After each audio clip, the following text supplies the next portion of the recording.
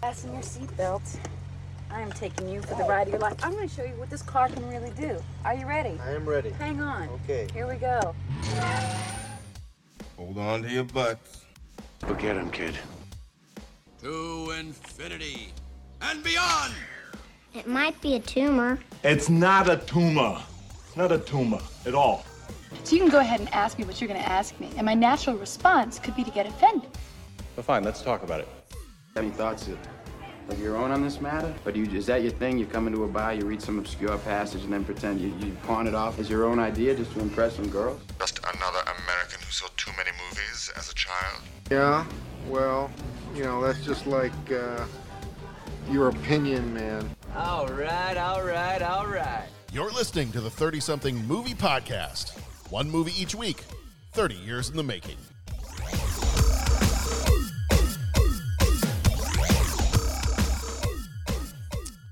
And it's time to play ball, everybody. It is a 30-something movie podcast. Bum bum bum bum bum bum bum bum bum bum bum bum bum. Baseball movies. It's our sports month. I mean, it's our fun and games month, but we seem to be in back-to-back baseball movies. Last week, we were talking The Sandlot, and this week, we are on Rookie of the Year. So, as always, I am your host, John Reed, and I have with me my teammates here. Jeff Mazuka, how are you doing? Hi.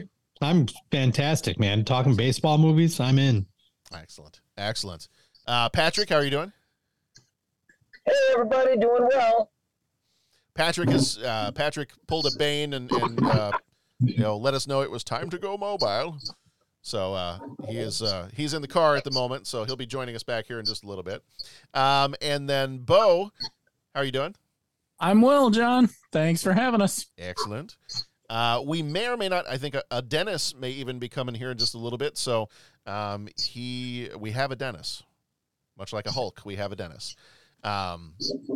Slightly grayer rather than green, but that's a different thing. So our movies this time, this one is Rookie of the Year, and we're going to jump into this one right away. We spoil freely here as we talk, so just be aware. If we start talking about a movie that you don't want to know anything about, skip ahead, hit that 10-second skip or whatever your button is on your podcast app. Maybe hit it once or twice, and then you should be good to go there. Make sure you visit our website, 30podcast.com. You can leave us a rating, leave a voicemail. You can join us on Patreon. We got a bunch of bonus content over there as well. So check that out because there's a lot of good stuff over there. And I think that's about it. So I think we're just going to dive right on into this one. We're going to give you a little bit of trivia first, and then we're going to give you a kind of a lowdown of the major points in the movie for this one, and then we'll get into some of our deeper thoughts on this movie and our opinions. So this one came out on July 7th, 93, rated PG. It was 1 hour, 43 minutes, directed by Daniel Stern, who did the Dilbert TV series and The Last Time. Writer was Sam Harper, did Just Married and Cheaper by the Dozen, the 2005 version. Producers were Robert Harper and Bruce McNall. Harper did Weekend at Bernie's 2. McNall did The Last Boy Scout. Composer was Bill Conti, who did Rocky and The Right Stuff. Cinematographer was Jack Green, who did Unforgiven and The Bridges of Madison County. Editor was Don Camburn, who did Romancing the Stone and The Last American Virgin. Production company was 20th Century Fox. Budget was an estimated $31 million. Box office, $56.5 million. Cinema Score gives it an A-. Flickmetrics gives it a 55%. Thomas Ian Nicholas played Henry Rowan Hosengardner. I think was his name. I think it was Hosengardner. Henry Rowan Gardner was in American Pie and American Reunion. Gary Busey was Chet Stedman. He was in Lethal Weapon and Point Break. Utah. Give me 2. Albert Hall was Martinella. He was in Apocalypse Now and Ali. Amy Morton was Mary Rowan Gardner. She was in Up in the Air and 8mm. Dan Hedaya played Larry Fisher. He was in The Addams Family and Clueless. Bruce Altman was Jack Bradfield. He was in Glengarry Glen Ross and Matchstick Men. Eddie Bracken was Bob Carson. He was in Home Alone 2, Lost in New York, and National Lampoon's Vacation. Robert Hy Gorman played Clark. He was in Forever Young and Leprechaun. Patrick Lebrec was George. He was in D2, The Mighty Ducks, and D3, The Mighty Ducks. Daniel Stern was Brickma. He was in Home Alone and City Slickers. Ian Gomez was Odd Bellman. He was in My Big Fat Greek Wedding and Cougar Town. John Candy, who died in 94, was the announcer. He was in Planes, Trains, Automobiles, and Uncle Buck. Neil Flynn was Okie. He was in Scrubs and The Middle. Tom Milanovich was Hedo. He was in The Fugitive and Rising Sun. And Annie Bourbon played Ernie. He was in Invader Zim and Psych. So a couple quick things on here. We mentioned John Candy was in the cast as the radio broadcaster, but he is completely uncredited. His role was not mentioned in the credits because he wasn't originally cast in the movie. He was a late addition, so he's not in there. But that's kind of a big, for his part, that's a big uncredited part in this movie. I think typically if you're uncredited, you're not going to be in it quite as much as he is. That's surprising that he's not given any credit. So begs the question then, who was supposed to play that part? Right. Do you have any ideas? I don't. I didn't find that. I was kind of hoping that, maybe they would have been like, well, it's a Cubs movie, so let's get Harry Carey. No, that would have been great. That would have been cool. I would have been good for that. No, I don't know. I couldn't find anything on that. Let's see. When Henry first goes to Wrigley Field as a pitcher, I thought this was kind of a fun little scene. He goes to the player's entrance, and when he knocks on the door to be let in, an old man pokes his head through a hole in the door. At first, he doesn't let him in, but he reveals who he is, and they do a little bit of a Wizard of Oz bit where when he tells him that he's one of the players and what his name is, well, that's a horse of a different color, and brings him on in through the doors. A couple of cool trivia things here, too. Following the film's release, Nicholas threw out the first pitch at Cubs games and was invited to sing Take Me Out to the Ball Game multiple times during the 7th inning stretch. During the 2015 National League Championship Series, where the Cubs faced the Mets, as they did in the movie, he attended Game 4 in a Rowan Gartner No. 1 jersey, similar to the one that he wore in the film itself. And then following, I thought this was kind of a fun one too, following the Cubs win over the Cleveland Indians in Game 7 of the 2016 World Series to win their first championship since 1908, Nicholas, in celebration, tweeted the final shot from the movie of Henry showing his Cubs World Series ring. And furthermore, the director Daniel Stern briefly reprised his role of Brickma following the win. So some little Cubs celebrations there from the folks that were in the movie. Did you guys have any other? That was the trivia that I pulled out for this one. Did you guys have any other trivia about this movie? Anything that you found in your watchings or in your research? It's silly, but the woman who plays Henry's mother, it now plays a Chicago police sergeant in the Chicago PD TV show. Oh, really? I haven't watched that show. Yeah. Okay. It's funny. I heard her voice and I was like, I know you, but I don't know you. It took me a long time to figure it out. I had to go to IMDb because it was bugging me. Well, we know she can throw a punch. Yeah. And a ball. Yeah. Yeah, I have nothing else to add. More trivia for this one? Yeah, no trivia. All right. Our synopsis for this one, and then we've got the trailer audio for you as well. In a world where the impossible becomes possible, young Henry Rowengartner, played by Thomas Ian Nicholas, stumbles upon a once-in-a-lifetime gift. When a freak accident gives him a rocket-powered pitching arm, he's thrust from the sandlot into major leagues. Gary Busey is the veteran pitcher, Albert Hall is the manager, and Amy Morton is the caring mom.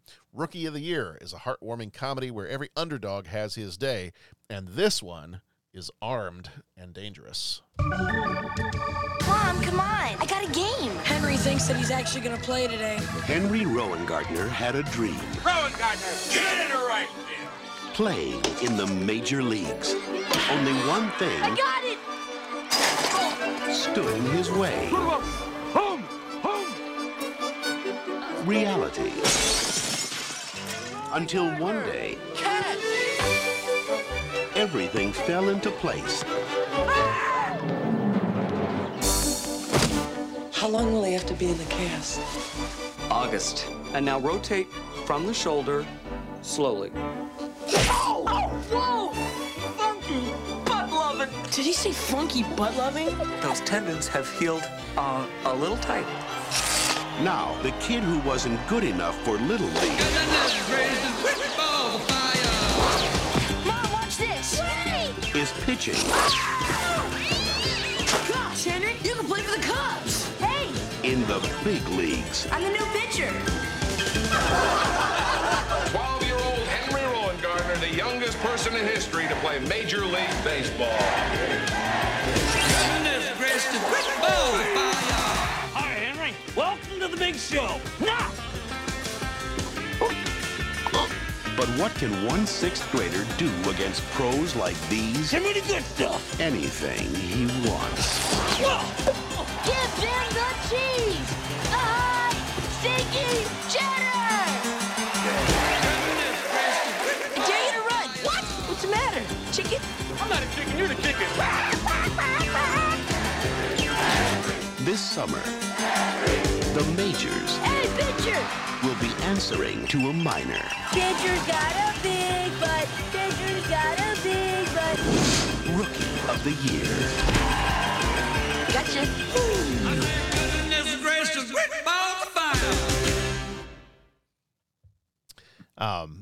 Having listened to the trailer audio again, I don't know about you guys, but I vividly remember. Now, I saw this movie a couple times as a kid. I vividly remember so much of that movie trailer as a kid.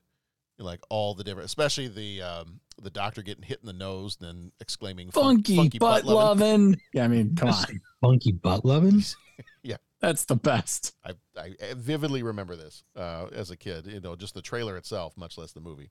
That is a line that I will quote sometimes too. Like if I stub my toe or, bang my elbow or something somewhere around where I can't say the things that I really want to say, I'll just, Funky Butt-Lovin. Yep. He sang Funky Butt-Lovin? Yeah. Which is it's also the name of the more awkward tribute band for the Lovin' Spoonful. Wow. That's a little something right there. It is. That's the content you only get here, folks. That's right. It's a little funky.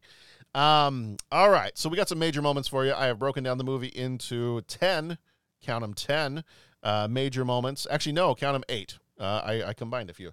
So I broke them down into 8 major moments for you. And this should give you kind of a quick flyby of the plot. As I'm going through, if you guys want to interject anything as well, anything about a favorite scene in one of these parts or anything like that, or if you just want to encourage the listeners by telling them to throw the high stinky cheese, you can feel free to do that from time to time. The high stinky Limburger. Yeah. All right. So major moment number 1. Oh, what's that? Garden hoser. I know. Major moment number 1, Henry Rulenfurter, an unskilled little leaguer who dreams of playing in the major leagues. That's fantastic. I'm just letting you know, I wrote down every name that he got wrong. I'm going to use them throughout. So nice. Yeah. I'm going to plug a Chicago t-shirt company called Obvious Shirts. Yes. Mm-hmm. They do a lot of shirts for Cubs things or related to Cubs things. And one of their shirts is just listing all the different names that Henry gets called by the manager. Oh, is it really? That's excellent. Yeah. Oh, that's awesome. Obviousshirts.com. I own more than I probably should, and I can't prevent myself from continuing to buy. Just putting that out there. So, yeah, check them out. Yeah. Jeff is not just the president. He's also a client. Yes. Yes, I am. Much to my wife's chagrin, I keep buying T-shirts. Well, would she be more chagrined if you walked around shirtless all the time? It'd be something. It'd be something. Although I did buy her one for Mother's Day, then because it's an obvious shirt. Yeah. All it says is "Mom." There you go. I think that's perfect. That's like when I bought my college shirt in college. Yeah. Yeah. It's just it's obvious and it's perfect. No, absolutely. Go there because I've seen those shirts. But I haven't ordered any yet, but I've gone to their website and I've checked a few out. And I'm like, okay, I might need to get one of these someday. You should go to their store. It's a lot of fun. Yeah. So we've got Henry is an unskilled, to say the least, unskilled little leaguer who dreams of playing in the major leagues someday. Likely not going to happen since he can't really even catch anything. I was going to ask you guys, did you play in the little leagues, and were you ever as bad as Henry? Yes, I played, and no, I was not that bad. Not that bad? Okay. I wasn't great. I was not that bad. I did not play because I realized at a very young age how unathletic I am. Mm-hmm. So I just never really went that route. Okay. You went the spectator route. Yes, I was an athletic supporter. Yes. Wait, what? Nope, that works. Okay. Just, live it. Out. Live it, Jeff. It's all yours. Own it. Yeah, I don't know why. I mean, okay, so granted, I was probably not the most athletic kid either. Became slightly more athletic as long as it was something where I could run into other people or things later on in life. But as a kid, I did always want to play baseball, and I don't know why. This boggles my mind, and I have yet to really ask my mom why. We lived in Texas, which I don't understand why we lived in Texas and I never played baseball. So it's a mystery. Isn't Texas more of a football state? Oh, it's both. I mean, yes, it's football, but pretty much you live and breathe Little League baseball there too. Really? So, I honestly wouldn't have guessed that. Oh yeah. I always equate Texas with football. It is. It's definitely more of a football state. But especially like Friday Night Lights and all that. Yeah. Yeah, no, it's definitely more of a football state, but there's a lot of baseball down there too. And I don't know why, because I always, as a little kid, I was like, I want to be a catcher. Like, I would love to be a catcher. I think that's kind of a cool position. And I always, had all my baseball gear, and I remember wanting to play baseball, but never got to play baseball. So I don't know why. And I haven't pressed the issue. So maybe I'll find out someday. Someday. Yeah. So he actually gets himself injured on the field while trying to catch a fly ball. And when the doctor removes the cast, gets hit in the nose, and exclaims the now iconic funky Butt-Lovin, they discover that Henry's tendons have healed a little too tight.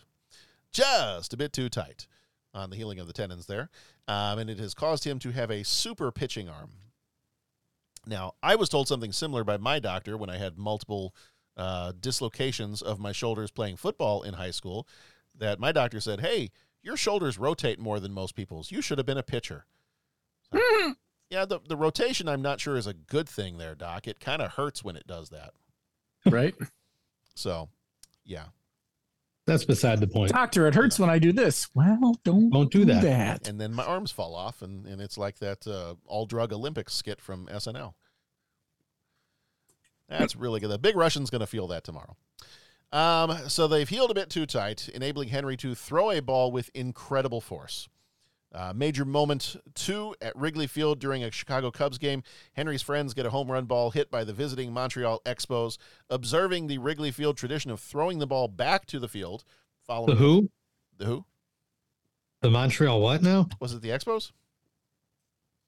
Are they a team? They were. No, they're not. No. I know. I'm just being a smartass again. They weren't much of one. Let's put it that way. Yes, right. Observing that Wrigley Field tradition of throwing the ball back to the field following an opposing home run, Gardenhoser throws it so hard it reaches home plate 435 feet away on the fly. Desperate to save the club from declining attendance, general manager Larry Fisher looks to recruit Henry, and manager Sal Martinella visits him at home with a radar gun, discovers that Henry can pitch at over 100 miles per hour. So for the remainder of the season, Henry juggles the culture shock of playing in the major leagues alongside one of his heroes, the aging pitcher Chet Rocket Steadman, and socializing with the team. Under all that, his mother Mary tries to keep him grounded while resisting attempts by her boyfriend Jack and Fisher to exploit the young man. I was going to ask you guys, because I know you guys have been to other stadiums as well. Do other stadiums have as much of a rule or unspoken rule about throwing back the opposing team's home runs, or is that mostly a Wrigley thing? It's a good question. I haven't observed it anywhere else. Okay. I'm trying to think. I'm sure I've seen it somewhere else, but I certainly can't place it. Yeah. I don't recall them doing it in Milwaukee, but then again, often Cubs hitting home runs to Cub fans, so that wouldn't happen. Mm-hmm. Yeah. I didn't see it in Boston or Minnesota for that matter. I have to ask my brother. He's been to more than I have, but yeah. Huh. Yeah. Interesting. And I was gonna ask too if you knew. I had tried to look it up real quickly, and supposedly, I was like, well, okay, when did this start? And I was able to find a couple things on here that the throw it back tradition started in 1969. That makes sense. Yeah. Damn Mets. Uh-huh. Anyway. Yeah. I've inherited my father's bitterness towards the Mets because of the 1969 season. Oh, okay. Are you? It's okay. I'll be all right. Okay. Do you need a hug? And maybe are you around? I'm not, but I mean, give me like 40 minutes and I can get to your house. All right. Okay. I haven't figured out how to do that over Zoom yet. No. So Henry's major moment number 3. Yeah. Henry's first game is a relief appearance against the New York Mets, where his first pitch gives up a home run to the Mets' arrogant slugger Hedo, and then he hits a batter, throws a wild pitch just a bit outside, yet still manages to get his first save. Henry Ravaboozer improves his control under Stedman's mentoring and records a second consecutive save against the San Francisco Giants and his first major league strikeout. Moment number 4, continuing to impress, Henry bats for the first time in a road game against Los Angeles Dodgers, frustrating the pitcher because of his small stature causes a tiny strike zone, to the point that he walks Henry on 4 straight high pitches. Then he starts taunting the pitcher at first and second base, and the pitcher retaliates by hitting the next batter. Suarez, I think was his name. But Rosenbagger and Suarez managed to both score runs despite nearly passing each other on the base paths. That was always a funny scene to me as a kid, like when he catches up with the kid and he's running right behind him and he's like, hurry up. I'm going as fast as I can. Major moment number 5, the Cubs are winning. Henry is growing in pitching and success and fame. His personal life becomes a little strained as his friends grow a little resentful. They're trying to build a boat, and they're not able to because he's not really around much anymore. He's doing Ray Charles-style Pepsi commercials and stuff like that. So he's not with his friends. That scene made me uncomfortable. The Ray Charles Just a little? That scene made me uncomfortable, not going to lie. With him at the piano? With him at the piano and one of the girls untying his tie and getting all sexy flirty with this child. Well, Jeff, it was the 90s. It was a different age. No, I don't really have an explanation for it. I'm just saying. Yeah. Bumped on that a little. Yeah. Mary breaks up with Jack and throws him out of the house when he tricks her into signing a contract that will send Henry to the New York Yankees. Henry Runamucker resolves the conflict with his friends, and team owner Bob Carson explains that he never authorized that deal with the Yankees and wants to retain Henry for the Cubs. Henry lets him know that he is going to retire at the end of the season, but Carson respects his decision and demotes Fisher down to hot dog vendor after learning that he tried to set up the deal, or the veal too, maybe the veal, bought some veal and set that one up. I thought that was kind of a fun scene where you see him later on, and that's the only repercussion you see, but it's just enough to see him out there trying to sell the hot dogs. Yeah, out in the bleachers. Oh yeah. On the last day of the season, the Cubs face the Mets again at Wrigley with Stedman starting. If the Cubs triumph, they win the division, move on to the World Series, and Stedman pitches his best game in years, but he injures his arm on the last pitch. The ball is hit to Stedman, who cannot throw it to home plate because his arm is hurt, so he runs home and dives in to tag the runner out at home, keeping the Cubs in the lead. Turns the ball over to Henry, who easily strikes out the side in the 7th and 8th innings. At the top of the 9th, Henry slips on a baseball again. Somebody needs to tell that kid to watch where he's running. How about it? I mean, I know you're in the big leagues and like you're excited and the bright lights and everything else, but maybe watch where you're going. Good advice. Mm-hmm. So Henry slips on a baseball again, reversing the effects of his first fall and reducing his arm strength back to that of a normal 12-year-old. All right, so here we get the end of the movie, the final round for Henry. He is frustrating the Cubs and their fans by intentionally walking the first batter. He then calls his teammates in, explains to them he can no longer throw the fastballs, sends them back to their positions with a plan. So now, with their cooperation, Henry Rullengruder sneaks the ball to the first baseman, Oki, who tags the runner out. Henry walks the next batter, with whom he trades some insults. When the batter dares him to throw the ball high, Henry does so, but stops as the runner takes off for second and is tagged out, setting up a final showdown with his arch nemesis, Hedo, from the very first game that he pitched. Henry ends up throwing a changeup, which Hedo misses, and his next hit appears headed for the bleachers, but is ruled a foul ball. Henry opens his glove to find not his father's name, but his mother's name, Mary, in the glove. And so all the stories she's been telling him about how his father was a great baseball player, it actually turns out she was the great player. So in the stands, she signals him to throw a floater, which was kind of her signature pitch. He does so and strikes out a shocked Hedo, who then throws a tantrum at home plate. I mentioned to my wife, we used to play when we had the original Xbox in our first apartment in grad school. She and I would play MLB Slugfest, the Xbox game. Did you guys ever play that one? Doesn't ring a bell. No, but you know what? I think go ahead and explain it, because I think I've heard of what this is. So did you guys ever play NFL Blitz? Yes. Okay. So loved that game. So Slugfest was like the baseball version of Blitz.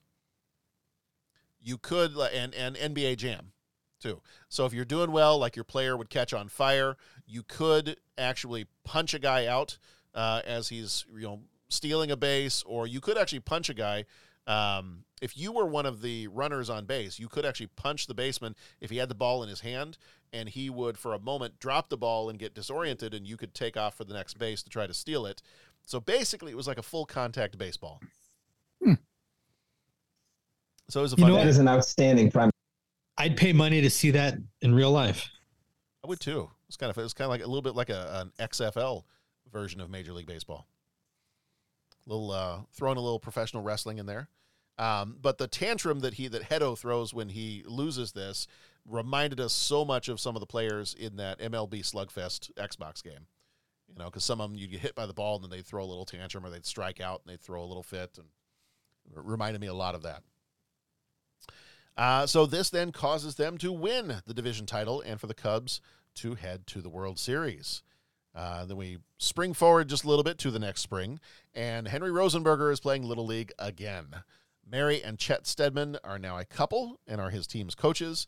And after catching a potential home run ball that ensures his team's victory, Henry raises his fist to reveal a Cubs World Series championship ring, signifying his role in the Cubs World Series victory that year. And then they cued the Twilight Zone music, and we knew that it was all a work of fiction. But just give it a few years. It'd be okay. So, movie-wise, you had the Cubs won the World Series. I guess we're saying in maybe like the spring of 93 or spring of 94, they won the World Series. In this universe, in Back to the Future, they won it in 2015. In Earth, I don't know if we're Earth Prime or whatever number we are, they won it in 2016. So, we've got... Doesn't everybody think they're on Earth Prime? Like, isn't that how that works? Well, yeah, your Earth is always Earth Prime. Right. I wish I had a time machine. I'd go back in time and put some money on the Cubbies. Money on the Cubbies. But so we know in the multiverse, there's at least 3 universes where the Cubs win the World Series. Recently. Right. Which is impressive when one thinks about it too hard. I think there's got to be others out there with even more. So, all right. Did I miss anything? Any scenes that you wanted to point out? Anything that I missed, or anything you wanted to throw a little bit more attention to before we get into our opinions on the movie? I don't think so. I think you summed that up pretty well. All right. Let's go deep to center field with some deep thoughts. And now, Deep Thoughts. I have an opinion on this matter. Don't mince words, Bones. What do you really think? I like it a lot. Wow. It's very deep. Thank you. All right. Typical starting question. When did you see this movie first, and do you like it? I first saw this one a very, very, very long time ago. And do I like it? Yeah, it's fun. Mm-hmm. It's baseball, first of all. It's Cubs, secondly. Mm-hmm. It's not a great movie in terms of baseball movies, but it's a fun one. It's a really good background movie for me. Every spring when baseball season is starting up and spring training's getting going, I always try to find a couple of different baseball movies to put on and get myself back into the baseball mindset. And every now and again, this one will make its way through my rotation. And yeah, it's entertaining. You don't have to think too hard about it. You don't really have to pay attention to it. Like I said, it's a fun one to have on in the background while other things are going on. Yeah. Yeah, similarly, I saw it a long time ago, probably when it first came out. I definitely have enjoyed it over the years. It's silly, but it's good silly. Yeah.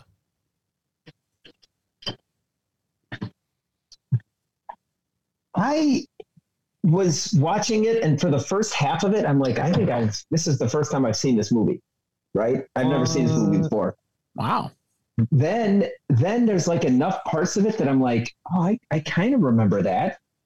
I don't remember that. Okay, maybe I've seen this movie and forgot all about it. So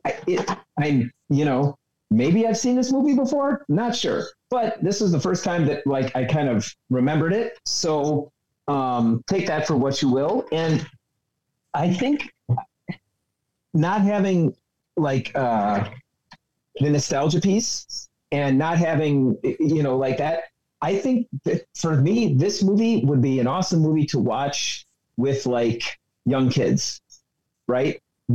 Younger than the main actor. And I think that was my mistake. When I first started watching it, I kind of assumed it was for the audience was for 14-year-old boys. Mm-hmm. You know what I'm saying? But I don't think it is. I think it's for younger kids.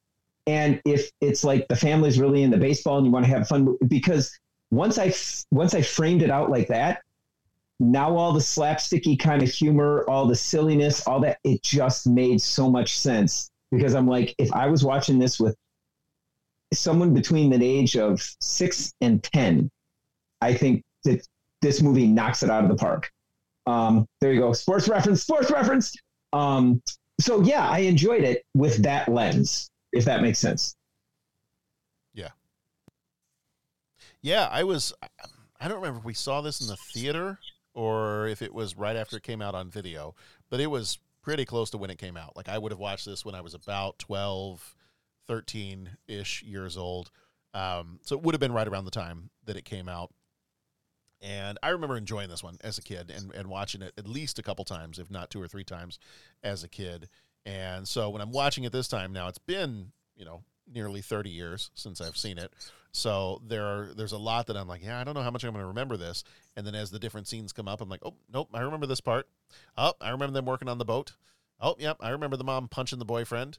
I remember that. So, there were a lot of different parts that I recalled as it came up, which was funny because now watching it as someone who has lived in the Chicago area for the last at least couple of decades, if not more, actually almost 30 years at this point, 25, 30 years.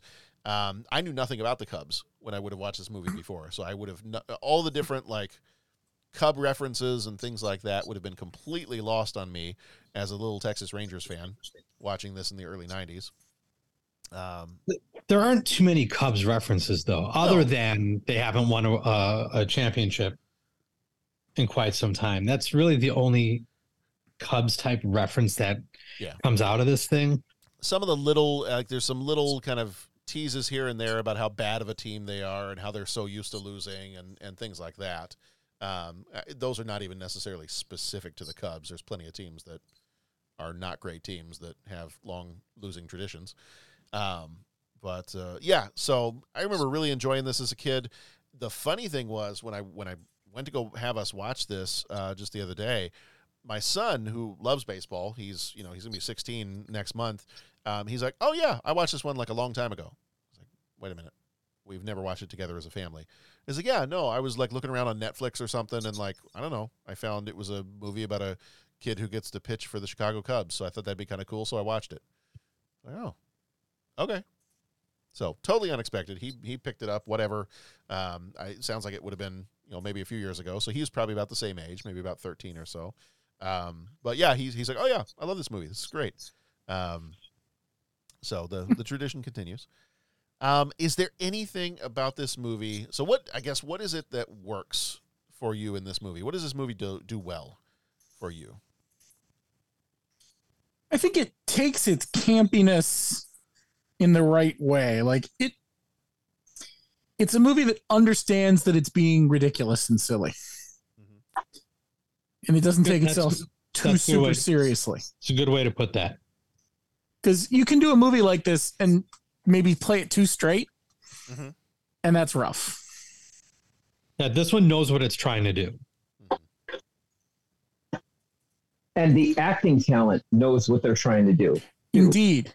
And my gosh, what a lineup of actors and actresses. I mean, like, and I know that, whenever this comes out, that you guys were talking about John Candy on one of the episodes that came out a couple of weeks from now or whenever it came out. John Candy is just, even for the bit part that he has, he just brings it 100% and just is amazing. You know what I'm saying? So, like, all of the actors just completely understood, and they seem to buy in. Like, no one seemed to be phoning it in. Even Gary Busey, like, which this is like, okay, this will be like, I can't remember. Like, he was amazing in that role. Talk about not taking yourself too seriously. How about Busey walking off the field saying things like, "What did I just say?" I know. Like, how meta was that for Gary Busey? Yeah. Nope.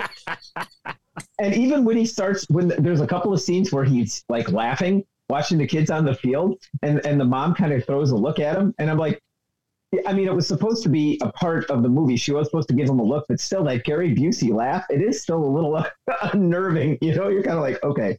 So I thought my wife and I, the child actors did great too. Yeah, no, both on the Gary Busey thing. Both my wife and I made almost the exact same comment that this was one of the first movies that we could remember not necessarily being creeped out by Gary Busey.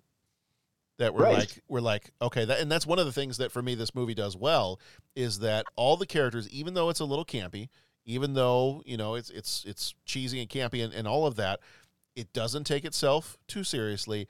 And I would say most of the characters, the ones who are supposed to be the villains, they twirl their mustaches just fine. But then everybody else really is, if they're not completely likable, then they're at least a little charming. And even like Gary Busey, who I don't look at him and think charming most times. Even in this movie, I'm like, wow, I would love to see more of this Gary Busey in stuff. Right. Because most times I feel like I'm a little creeped out by him. Right. Lions and tigers and bears. Oh my. Yeah. There's one thing I've learned, Harm. Respect for my elders. Yeah. Yeah, it's just fun. And I was kind of interrupting you, and I was saying, like, the kid was awesome. Like, that actor did a great job. The buddies were fun. The scene with the boat was great. You know, where they pick up the girls. Yeah. I'm just gonna say, I'm you guys take it for what you want, but as someone that likes going out in boats and being out on the water, throw a few life jackets in there, guys. And I'm just going to leave it at that. That was, and it's funny because there's the dad in me kind of bumped on that. Was just like, okay, let's get some life jackets out there. But 12-year-old John who couldn't swim would have definitely needed a life jacket out there. Yeah. Well, I just, and I don't want to bring it down, but you don't have to search far to find out, kids down by the water just having a good time, and, some pretty bad things can result and all that kind of stuff. But I think it's so cool. Like, the boat scene was great. Like, just everyone's got a boat, so they need to get a boat. Like, I thought that was awesome. It was great. And the last thing I'm going to say, because I haven't even come up for air and let Jeff speak here, but the opening scene, I love the I feel like I've seen it in a bunch of movies, but the really excited kind of strings playing while they're like opening up Wrigley Field. Yeah. Right. Like, and I feel like I've seen that in sports movies before, like early morning and how the preparation, it's tickets and programs getting like stacked and things getting cleaned. And I'm a sucker for that kind of stuff. Those montage scenes are always cool to me. So I really dug the way the movie opened. It's when they do scenes like that, where it's like the opening of Wrigley Field and the tearing of the tickets and everybody filling the stands. And it gives me the same like childlike wonder and enjoyment as that crayon segment that Mr. Rogers did. Like, where you get to watch the crayons get made and then get wrapped and everything else. And you're watching the same thing with Wrigley Field. I'm like, oh yeah, this is soothing. I'm enjoying this. Mm-hmm. What this movie does well, I think, for me, I've already said, I think the characters that are meant to be charming are charming, even the ones you wouldn't expect to be charming. Gary Busey are charming. The other thing that this does for me is I think this is just a great, especially for kids. I mean, I watch it as an adult, and there are a few things that didn't hit well for me as an adult, but as a kid, and I remember watching this as a kid, this is such a great wish fulfillment movie. This could happen to anybody. Anybody could trip and fall and break their arm and all of a sudden become a major league pitcher. That's kind of cool. Like, it wasn't magic. It wasn't anything like, I mean, granted, yes, it is magic, but, you could imagine maybe if I broke my arm, that would happen to me, or, something like that. But it's a great wish fulfillment movie of, there's a kid your age, and I probably would have been about 12 when I watched this. There's a kid your age that gets to go be a major league pitcher and face off against the pros. So I think that's one thing this movie does very, very well, is it is such a great wish fulfillment movie for kids. One of the things that I struggle with this movie, and I mean, I don't know, any sports movie, is when you cast people that don't really look like they know how to play the sport they're supposed to be really good at playing. Mm-hmm. Yeah. Such as Gary Busey being a pitcher. Well, yeah. There's nothing about watching him pitch that would make me say he's the stud pitcher. Mm-hmm. Let me watch that game tape and emulate that one. And then same thing with Bull Durham. Mm-hmm. And watching what's his name? Costner. Not Costner. Or no, not Costner. Tim Robbins. Tim Robbins. Watching Tim Robbins pitch, he looks absolutely ridiculous. Yeah. Like, there's nothing about him that says he's ever thrown a baseball in his life before. Yeah. So that stuff, always kind of bugs me a little bit. But that's how I felt watching them throw the football in the room. There's so many things that bug me. Say that's not all you felt. Well, it was the sounds. The sounds and the lack of understanding basic biology, anatomy, and things of that nature. Yeah. Anywho, yeah. That is something that I tend to bump on with sports movies in particular. It's like, why is it that we can't figure out how to find actors that can pull this sort of thing off? Like, you just mentioned Costner. Costner can pull off a convincing ball player really well. Yeah, I don't know. Just watching Busey pitch, I'm just like, oh God, this is like painful. It must just be putting the effort into it, because if you can choreograph Ewan McGregor and Ray Park to learn a lightsaber fight, or if you can choreograph all kinds of stuff in the movies, dance routines, and other, I would assume you could find some kind of stunt coordinator or choreographer or some consultant that had been a pitcher or a pitching coach that could teach these actors, at least for the 0.75 seconds they need to make it look like they're actually pitching a ball. So I wonder if it just comes down to, the general public will not notice that. So whatever. Because I guarantee you could get somebody who can train for a little bit of time to make it look. I mean, they're an actor. That's what they're supposed to be doing. Right. But yeah. No, I hear you, John. That's an interesting point, because Ray Park is a stunt dude. So, that's, the one thing, but yeah, it's like, if you put Gary Busey in a 3-month pitching regimen, you know what I'm saying? Cause that's what, these guys always, that would be interesting. Or do you not, because it's Rookie of the Year and not Field of Dreams? Well, you see, then there's that piece. Yeah. You know what I'm saying? It's a kid's movie. How many of the kids are going to tell, the parents the parents that are big baseball fans maybe can tell that I'm a crappy pitcher.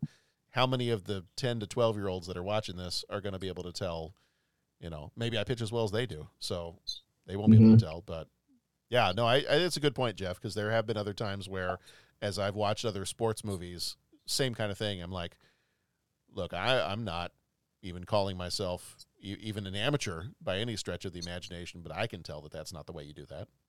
Yeah. Yeah. So it's a very small, nitpicky thing. The other thing that I wanted to mention was, did anyone else notice how small Barry Bonds looked in this movie compared to how he looked at the time that he finished up playing baseball? Yeah, I was like, for half a second, I was like, man, that's a weird actor that they got to play Barry Bonds. Yeah, it's very interesting. Very interesting. That's all I'm going to say about that. Just, it's very interesting. Here we go. I'm not here to criticize or make claims about how people proceeded to run their careers. I'm just saying, did anyone notice how small Barry Bonds looked in this movie? Yes.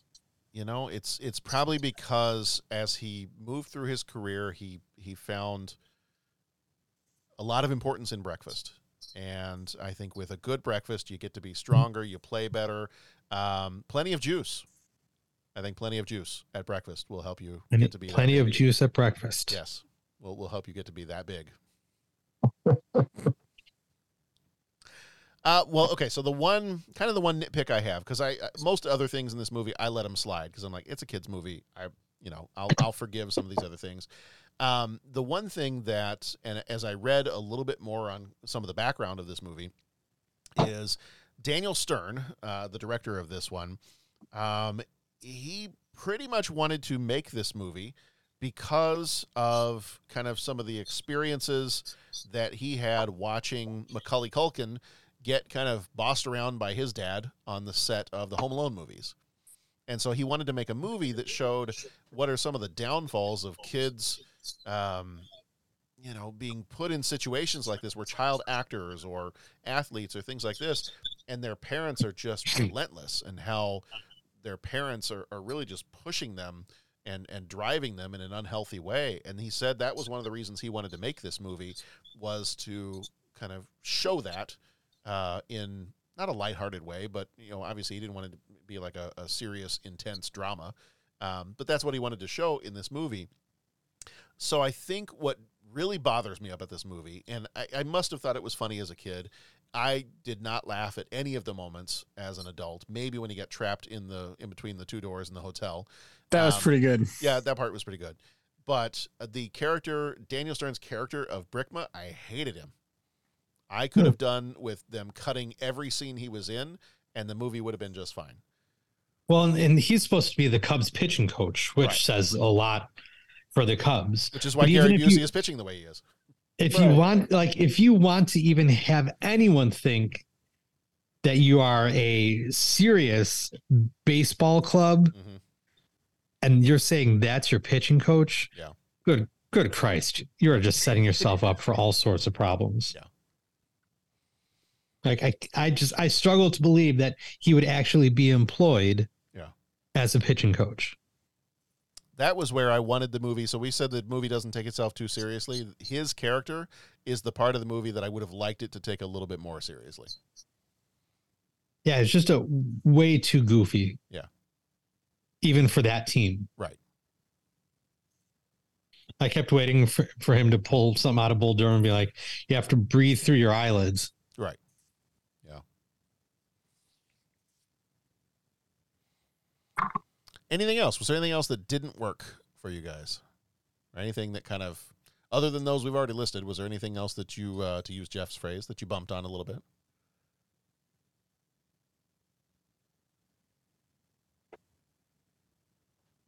I mean, just the general, like, sort of going with the pitching coach, like some of the just ineptitudes that wouldn't really exist in a real major league franchise. But I think that some of that goes with the suspension of disbelief in the movie to begin with. Sure. Yeah, absolutely.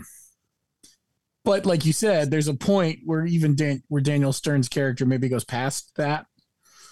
And I think they go right up to that line a lot. And depending on your mood, I think that line is a little flexible, maybe. Yeah. That's a good word for it. I would agree with that 100%. All right. Anybody have anything else on this one before we jump into 3 questions? Anything else you want to say? Any other thoughts or opinions or a favorite scene? Or anybody just want to say Funky Butt-Lovin' one more time? That was pretty good. I really liked the music. I thought the soundtrack was great, and there was one scene where he's going to jump or catch something, and it almost sounds like the opening to I think it's Jupiter. And so I don't know if they actually played Holst's Jupiter or if he just kind of borrowed heavily from it when he wrote that. But I'm like, wow, that's pretty crazy. And then, there was some big band music that they played in sections. So I really thought the music was pretty awesome. I always love a good Bill Conti theme between Rocky and Masters of the Universe. Yeah. Exactly. And it was, sometimes, especially in movies like this, movies that are kind of like, it's a kid's movie. It's not, don't take it too seriously. Sometimes you kind of gloss over the composer. You kind of gloss over the music part of it. But I found myself listening to it and going, like, I could hear little moments of, oh, that sounds like Rocky. Oh, that sounds like Masters of the Universe. That sounds like, so I could clearly, even if I hadn't seen it in the credits, I would have immediately gone, oh, it's Bill Conti. That's cool. Yep. Like he said in Jurassic Park, spare no expense. Mm-hmm. All right. It is time for 3 questions. He asks each traveler 5 questions. 3 questions. 3 questions. It's impossible to answer. Impossible because you don't know the answer. Nobody could answer that question. I want to ask you a bunch of questions. I want to have them answered immediately. What you just said is one of the most insanely idiotic things I have ever heard. At no point in your rambling, incoherent response were you even close to anything that could be considered a rational thought. Everyone in this room is now dumber for having listened to it. I award you no points, and may God have mercy on your soul. All right. Question number 1. If you could play a pickup game, as they do in the movie, they play a pickup game, I think on Wrigley Field. If you could do that at any Major League Baseball stadium, which one would you choose? Wrigley Field.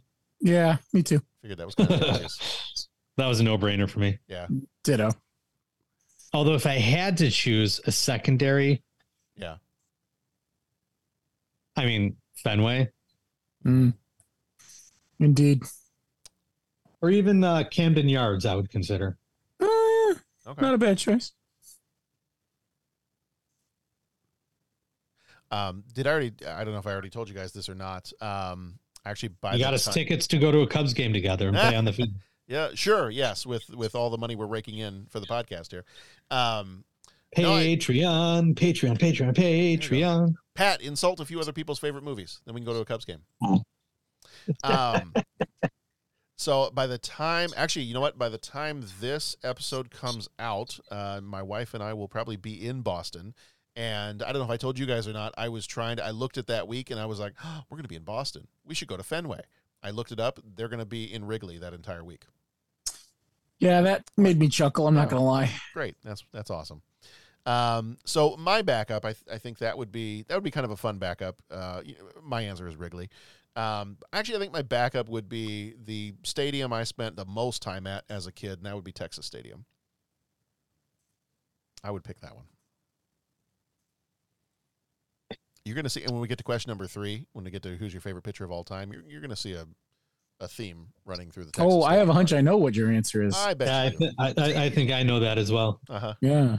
At least I hope I do. If I'm wrong, I'll be shocked. No, he's a hero to us all. Isn't he, though? Yes. He don't mess around, boys. He just throws a mean fastball. And for a long time. Yeah. Like, the impressive thing about that man is his... Well, everything, but just the longevity at which he did it, it's just everything. Insane. Patrick, where would you play your pickup game? I don't know the stadiums enough, but I'll tell you, I'm fascinated by it. I'm fascinated by different, stadiums and all that. And I think I probably told this story a whole bunch whenever we've talked about baseball movies, but I actually worked with a guy. He did our summer music camp, and he's a band director, and he taught over at Lake Forest High School. And he did a thing one summer where he and his buddies got in a car and they saw, what was it? They saw consecutive games at every ball club in America. And it took them like a couple of months, and they went, and it was every day they were seeing a different, and it was absolutely beautiful. Yeah. And I think that was their shtick, is they had to see a game every day. Okay. Or something. I don't know. But he said that, and there were some weird trends that came up too. Like he said, for some reason we saw like this one team, like 4 games in a row, just because that's the where, or sometimes there wasn't a game being played. So we had to drive like 14 hours just to get, but his perspectives on like the different stadiums and how they do things and how they play up the, like the Tampa Bay Rays have a stingray petting zoo in like the stands, and just the food is amazing. And, and he gave feedback on like, hey, that park's kind of famous because it's famous and because it's old. But let me tell you, you go to this park and the experience is amazing, so I'm really just dodging around the question. What I'd probably do, because I'm not necessarily tied to a team. I don't know. I like go to one has the most historical kind of impact in it, or maybe has the best food, or I don't know, man. All right. So let me ask you, I'll change Sorry, the question. I just rambled on the question. No, we're teachers here, so I'll differentiate for you here just a little bit. So this one for Pat. Fancy words. I'm saying, and we didn't even have work today. So Pat, what the heck, man? I know.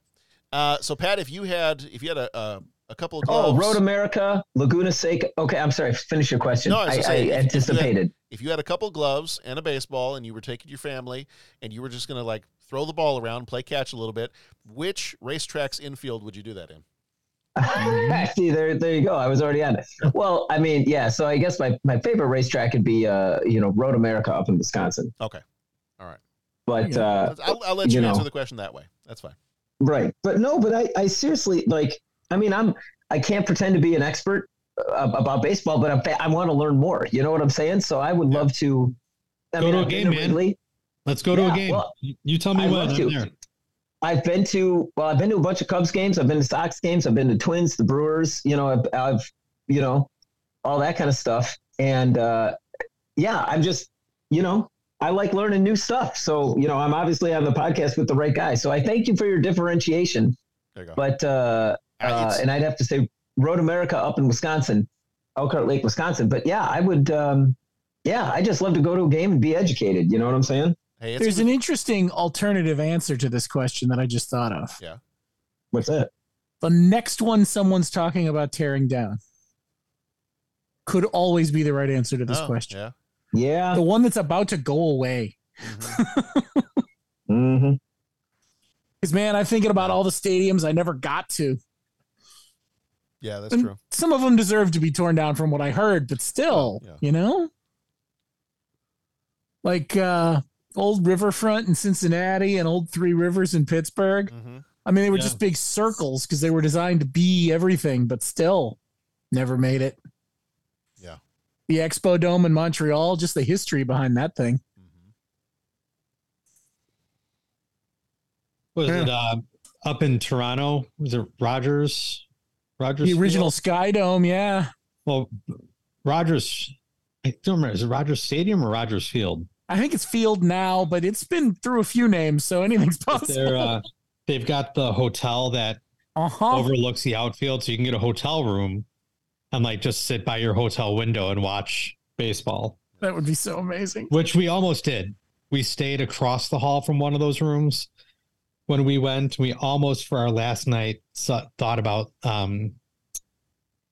switching, getting. I hear it is like ridiculously expensive. Oh, it was like $600 for the night or something like that. Yeah. Like, no, that's quite all right. That's okay. Thanks. I mean, Toronto, beautiful city. I'm definitely planning on going back sometime.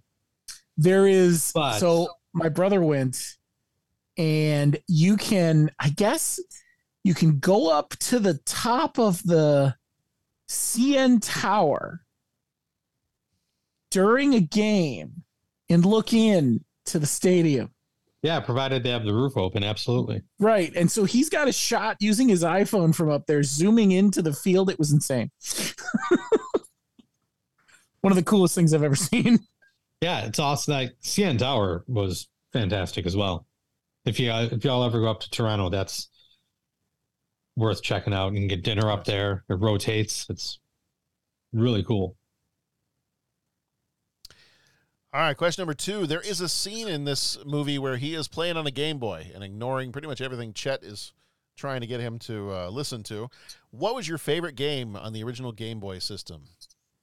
The old black and white Game Boy. What wasn't my favorite game on that old system? Which I still have a couple of working ones around here somewhere. I was thinking the same thing, Patrick. I was having a hard time with it. Tetris? Tetris is great. Which music did you select, A, B, or C? Ooh, I think A. You went A? All right. Sounds right anyway. It's been a long time. I rotated through all of them. Yeah. There was this will shock no one on this podcast, but there was a 25th anniversary Star Trek game that I played a lot of. Oh, how did I miss out on that? Yeah, I played a lot of that, and it was so not great. Oh, but it was so much fun. Oh, it was, but when you think about it for a minute, you're like, oh yeah, that game was terrible. I played a lot of WWF Superstars. Ooh, that's great. Paperboy. Paperboy, yes. I played on both the Nintendo and the Game Boy. Yeah. A disturbing amount of Paperboy. Oh yeah. Castlevania. Oh, go ahead, Bo. I'm sorry. Yeah. Good pull. That Castlevania game was pretty awesome. Mm-hmm. Yeah. The Teenage Mutant Ninja Turtles game was pretty awesome. Mm-hmm. Yeah, that was good. Yeah. God, yes. Even the Mario game was pretty good. Mm-hmm. Mario was good. Bo, did I interrupt you? No. This is all good stuff. If anyone played the Bugs Bunny game, that game was really addicting.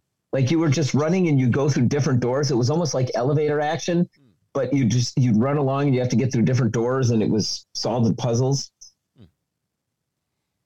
That was awesome. Mine was my two that were kind of tied for first were the Star Trek 25th anniversary game. Played a ton of that game, and the other one that I played ridiculous amounts of was the T2 Judgment Day game. That's right. There was a T2 Judgment Day. That game was so much fun. And I looked it up, and if you have a working Game Boy, I found the T2 game on eBay for $20, and I found the Star Trek 25th anniversary for $20. Nice. So if you have, and actually I think I haven't fired them up in a little bit, but I want to say like a year or two ago, we found, I want to say it might have been Sharon's old Game Boy and my old Game Boy, and I think they both worked. So I've got them sitting around here somewhere, and we've got a whole bunch of games. I'm going to fire those up. That's so cool. I'm going to tell you my favorite game of all of those was a racing game called Wave Race. And you would sit and you were supposed to be on jet skis. And it was from 1 to 4 players. And this was when you could also link. Remember how you could link 2 Game Boys? Yeah. And then you could go head to head. And the game was, it had all different levels. So you started with the 50cc and then the 80cc and then the 100, and you had to work your way up. And then and then the other guys were faster. Like there was a guy that was just legit faster. So you had to like the way you drove the corners, because you were on water. So you'd skid out and stuff and drift. So like you could take different lines into the turns. So you had to like come up with a way to like beat the guy that was just, his wave runner was faster than you. So you had to like build up power to use the turbo and then drift. And then like if you drove the lines right? Like, so it wasn't like there was only one way around. Like it really was a challenging game, and the better your skill is, you could do that. And so my gosh, we would just play hours and hours of Wave Race because there was always a more challenge. And I actually, just last year, my dad's basement, we pulled out the old Game Boy, fired it up, 4 AA batteries. And it's funny because my brother and my records are still saved in there. Like, I mean, we haven't turned the thing on, and oh my God. So what was it? 90, like 35 years, maybe. And like, it was like, oh my gosh, I remember when I set this score. It was really cool. So that's awesome. Wave Race would have to be my number one game. Yeah. Right on. You know, my other one I just thought of while you were talking about that was Alleyway.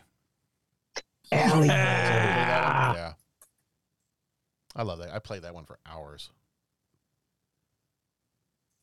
That's awesome. That is something else, man. Just do an entire podcast on old Game Boy games. Right? Yeah. The 30-something Game Boy podcast. All right.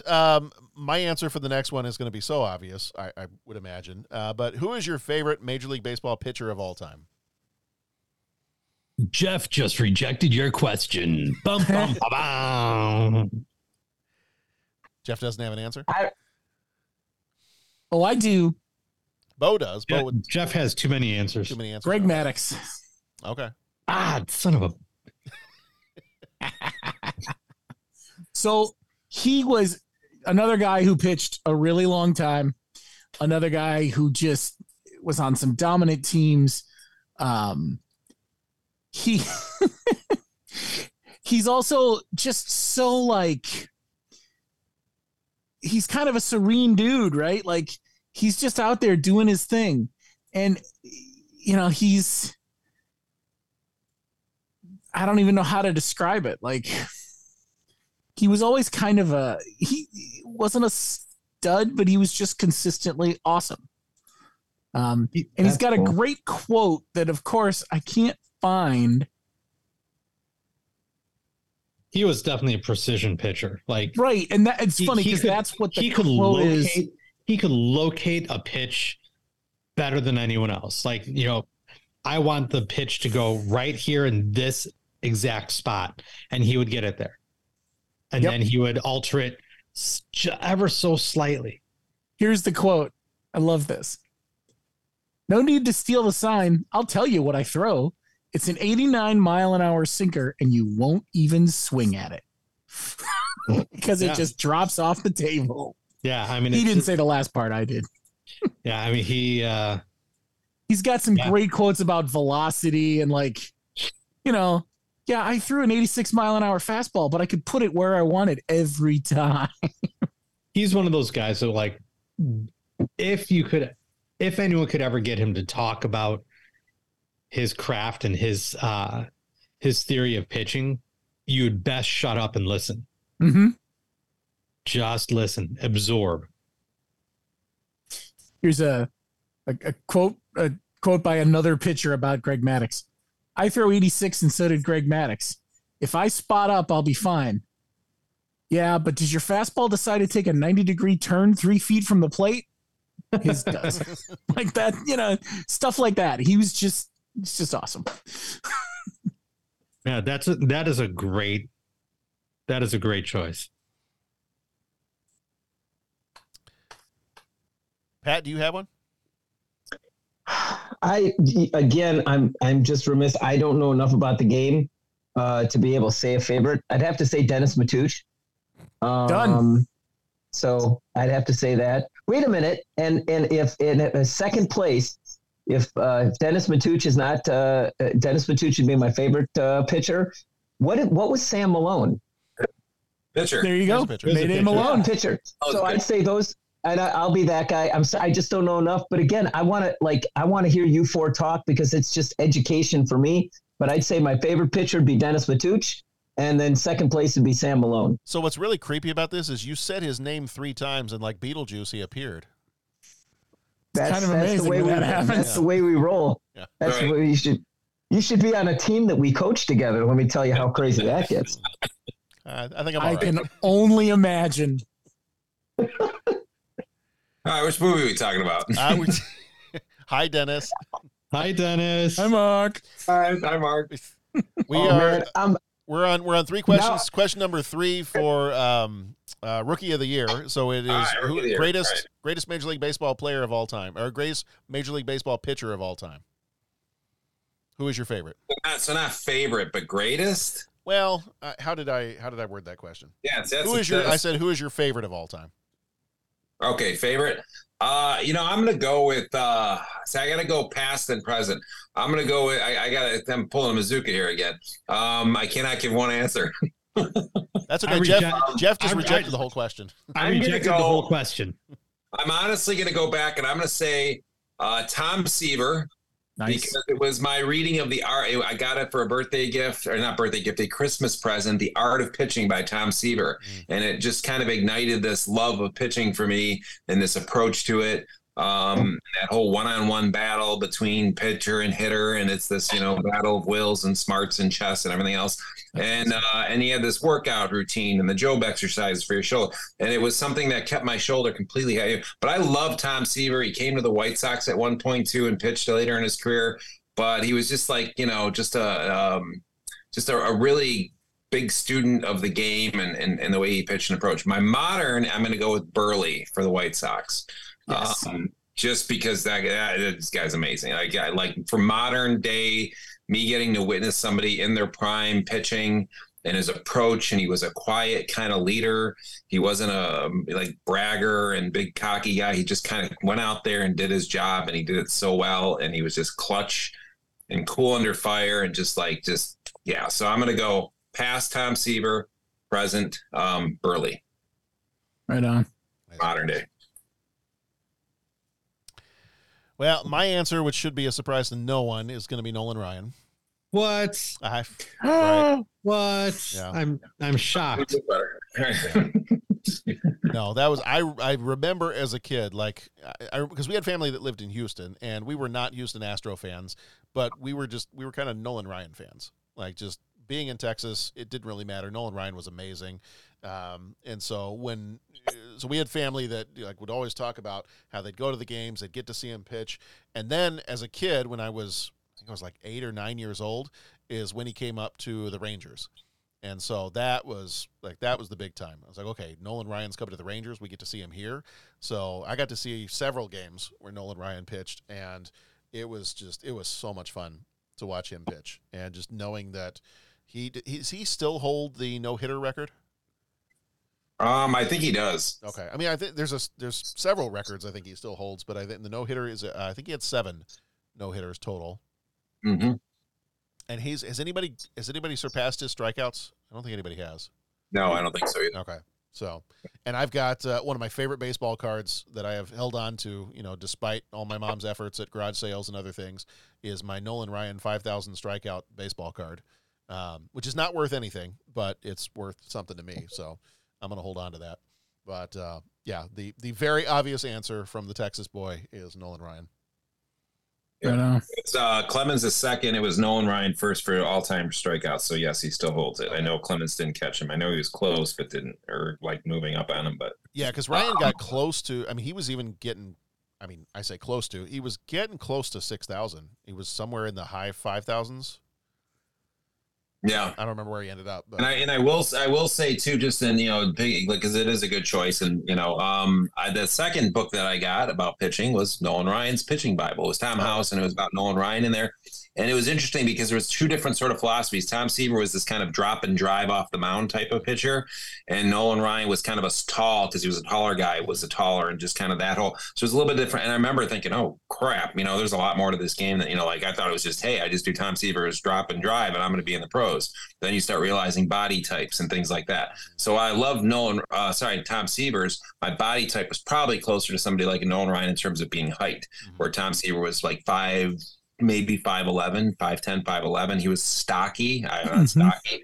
And he was just so part of that was, it was great because I love the mental approach from him, but my physical thing probably would have been more Tom Seaver. And he was a big proponent of weights, where Tom Seaver was more old school. It was just an interesting reading those 2 books, and by those 2 grades, it was like, okay, now what? What do I listen to? Because they're both phenomenal, and and they have similar philosophies on certain things and the way they approach the game. But there was definitely some training approaches that were different. I did pick up his throwing a football before games, because if you ever saw it, you must have seen him in the pregame if you went to your games, John, and he would be throwing a football around as part of his warm up. Yep. Throw the perfect spiral. He was talking about the arm slot and warming up his shoulder. And just an awesome thing about him is just both of them actually longevity. I mean, these guys, you give them the ball to start the game, they finish the game. Not happening nowadays. Right. You know, but when you gave him the ball, that was like Nolan Ryan's thing was like, my job is when they hand me that ball. Sorry, Tom Seaver's was when they give me the ball, my job is to pitch 9 innings. It's not to get to 7. Right. It's not to get to 6.5. And get a reliever in there. It was, I finished this thing. I started, I finished it. I just love that approach. And both of them were excellent at that. And they took care of their bodies and they lasted a long time. And that's just, yeah, they're both good. Lee Smith said the same thing about being a reliever at one point. He goes, because I was talking to him for a while about it, and just kind of asking him, like, you know, what are his thoughts on the managers making pitching changes to for the matchups and all that. He's like, man, when I was a pitcher, I didn't even know if I was going to pitch that day. Yep. You know, there was none of that. It's like the starter went out there and just threw until the starter said, I can't throw anymore. Mm-hmm. And then sometimes I came in, sometimes I didn't. I didn't know. There wasn't any of this this matchup and specialty pitching and all that. Well, it makes you also wonder too, like guys like Lee Smith and a lot of those relievers, Bruce Sutter and all, like the different guys back then. I mean, I remember Bobby Thigpen for the Sox, who held the record for saves. But like they, you wonder if they were used like they are today, would that have helped them with records, or would that have hurt them with injuries and over? You know, like it's it's a very interesting question to consider. When, like, you know, we'll never know. Mm-hmm. But that's a very interesting question. Because were they so good back then that, like, oh my God, if you're going to get them in every game, they're winning all these games, they're going to have these incredible save records and stuff? Or would they have just been like, or are there guys like that now, but maybe they don't have that same type of career because they're overused? Pitchers get to see them more often. Like, you know, if you go out there, eventually you get this. The part of pitching is when you see a guy over and over again, or hitting is when you see a guy over and again, it makes you start to figure some stuff out. Mm-hmm. So if your reliever's used every day and they're seeing you every day and they never save you kind of for that big moment, is that why some relievers start to break down? Who was the guy that had the kind of the he was with the Sox and the Cubs? Kimbrel. Who was it? Kimbrel. Yeah, Kimbrel. Like he was phenomenal, and then all of a sudden it was like people started, you know, you start to see it often. Yeah, you figure it out. Yep. You know, and speaking of pitching real fast, popped up on my Twitter today. 20 years ago today, Paul Wilson of the Reds made a very poor decision in going after Kyle Farnsworth. I don't know, Bo, if you guys remember that. Yes. And Farnsworth just laid his ass out, man. Like, for a pitcher, Farnsworth was not a guy you wanted to mess with. No, because he was a big dude. Like, he was 6-something and brought it all. Paul Wilson just was battered and bloodied after that fight. Yes. Like, it was like the video is worth watching. You should find it on YouTube. Paul Wilson going after Kyle Farnsworth. All right. Farnsworth just lays him out flat, man. It is like, kind of reminds me of John's pick again, Nolan Ryan and Ventura. Mm-hmm. Oh yeah. There you go. Yeah. Clash of Titans. Well, and I did, Dennis, I did want to clarify too, the throwing a football to get warmed up. It was Texas. So like the hot dog vendors were doing that. The Bat Boys were doing, everybody was doing it. It was kind of an everybody thing. Radio right? announced, it was Texas. So footballs are everywhere. There you go. Yeah. All right, everybody, that is going to do it for this episode of the 30-something movie podcast, Rookie of the Year. Go check it out if you have not checked it out yet. We are at 30podcast.com if you want to find all of our old episodes there. We've got 478 before this one. If you want to get our bonus ones, those are over on Patreon. If you go to our website, there is a donate button where that'll take you to Patreon, and you can join us on there and get all the bonus content that comes every month. Our next episodes coming up, we are finishing off the Fun and Games month. So far this month, we have had Cool Runnings. The Sandlot was last week. Rookie of the Year was this week. And we finish it off next week with Rudy. And then our Patreons for July are From Here to Eternity from 1953. The Patreon charts are War Games and Westworld. Did you say charts? He did. Did I? Bo, did you hear that? The Patreon Yes, I charts? did. Okay. Patreon charts. It's a new podcast you've created. I was unaware of this. It's a very different bonus content. That it is. Oh, wow. Yikes. All right. Yeah. And Anyway. I do just have to add too that I know that I came into this podcast a little bit late, and it was all right because and I was okay with that because while I will say that I enjoyed Rookie of the Year. I think I just protested the first half for the fact that it did center around a Cubs team. So Okay. I wondered how you might feel. I didn't wonder. I knew how he felt about it. All right, then. That's a good point. There's because no in reality, wonder. they would have lost. So anyway. Okay. Yeah. All right, then. It's a movie. It's kind of like Star Wars. The Cubs win in this one. Yeah. I'm Anything just saying. can happen. Damn. All right. I'm just saying. I am so glad when the whole thing about the pitching coach and what does that say about a team. Dennis, I love you to pieces, but I don't know if I'm glad or disappointed that you weren't here for that conversation. Okay. I think it would have taken an interesting turn. I'm just saying. He's trying to bait me, is what he's doing. Well, no, I'm not stating that. On movies, there's the suspension of the suspension of disbelief. I mean, you have to. Here we apply go. that here, so. Yeah. Okay. Can we mute him? Here we go. Yeah, we can mute it. Guys, you got to let me finish talking. I haven't even gotten to the August charts yet. But it could be the best player on The August charts. God, Speaking here we of- go again. Speaking of sharts, Dennis is talking again. a kid being the best player on the team. That is believable, though. I guess for the Cubs. Yeah. Oh God, here we go. I knew it. All right. What was that, John? What about next week? What's going on? I missed the days when I could mute Dennis myself. No, anyway. Are we being played off? I was going to, yeah. It's like the Oscars over here. It is, yeah. So August is family and relationships, of which you are witnessing a broken relationship happening right now on the podcast. But in August, we've got My Life, Into the West, The Good Son, Indian Summer, and Adam's Family Values. The Patreon episodes, the full one is going to be Krull from 1983.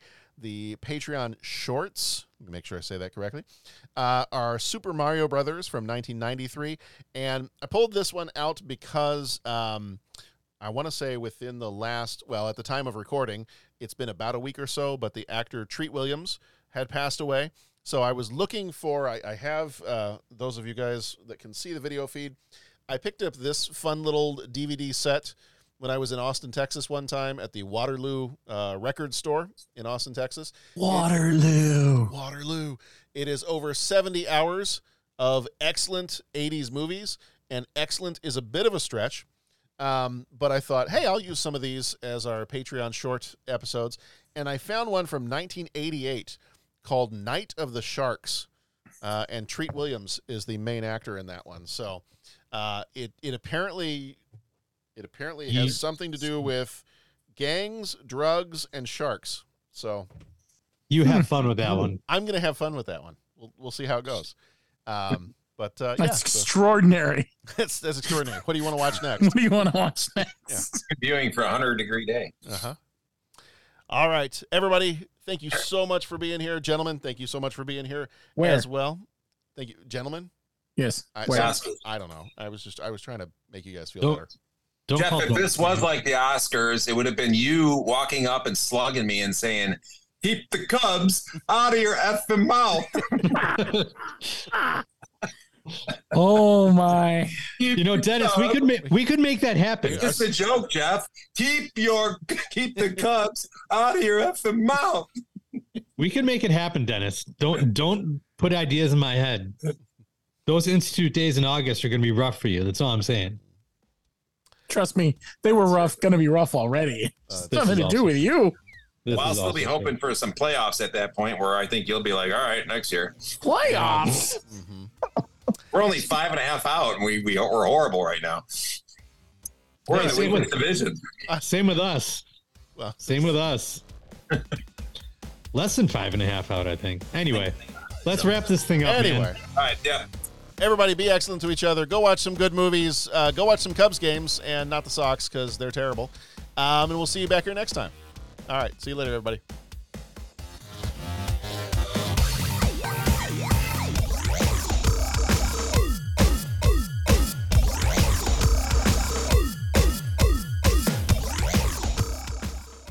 I did everybody a favor and just muted Dennis right after I made that comment. That's the gift that keeps on giving.